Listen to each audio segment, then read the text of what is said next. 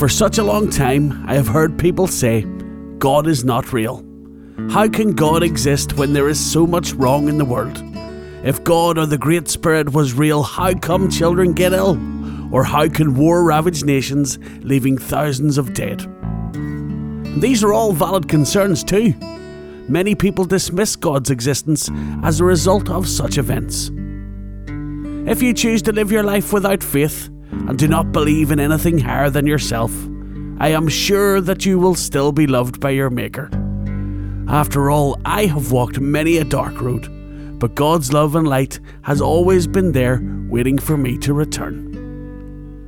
Getting to know God or the Great Spirit and giving God a chance to play a part in your life is entirely up to us as individuals.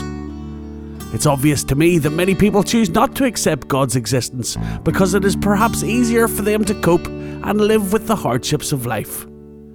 After all, a world perceived without some sort of spiritual governance is a world that permits wrongdoing without consequence. But I am sure what we sow is exactly what we will reap. And if karma has let you off so far, it will catch up to you. Be assured of that. Those bad things that happen then, what are they all about? Well, I tend to think on life as a university or school. A place where for eons of time, souls have incarnated to gain specifically tailored life experience in order to help their souls develop, to grow, to progress. Some may think me foolish, but it's my truth, and I am certain I am right. Therefore, the wrong in the world has nothing at all to do with God or the Great Spirit.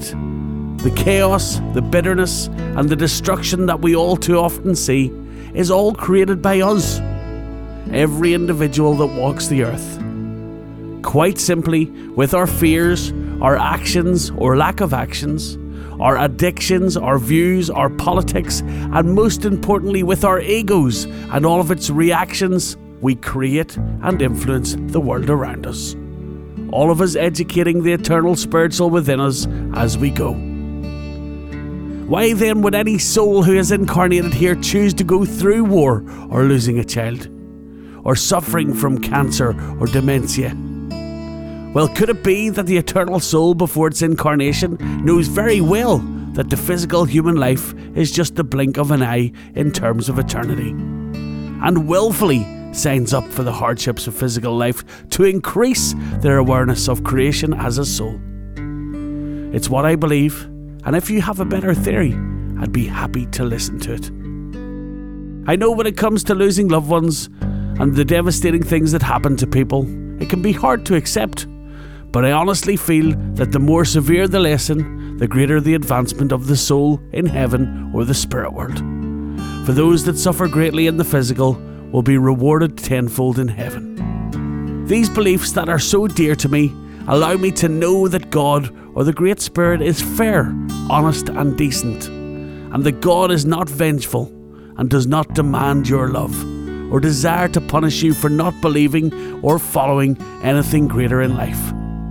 Instead, I see a God who loves you enough to allow you the freedom of will to enjoy all that life has to offer you, even if that includes losing you to the many darkened influences of your own ego. Because even then, you are learning, right? So if you find yourself lost in the darkness of the lesson-filled dance of life, and if you find yourself adrift amidst the chaos and self-serving harshness of your own ego, or if you're feeling that the soul lessons that you agreed to undertake are much too hard to face, remember that all is not lost, and all never shall be lost. I promise you, because no matter what you have done, what paths of destruction you have walked or created for yourself and others, God still loves you. God still has a plan for you and will forgive you. There's no escaping the karma of the deeds you have done, but thankfully there is no escaping God's love either.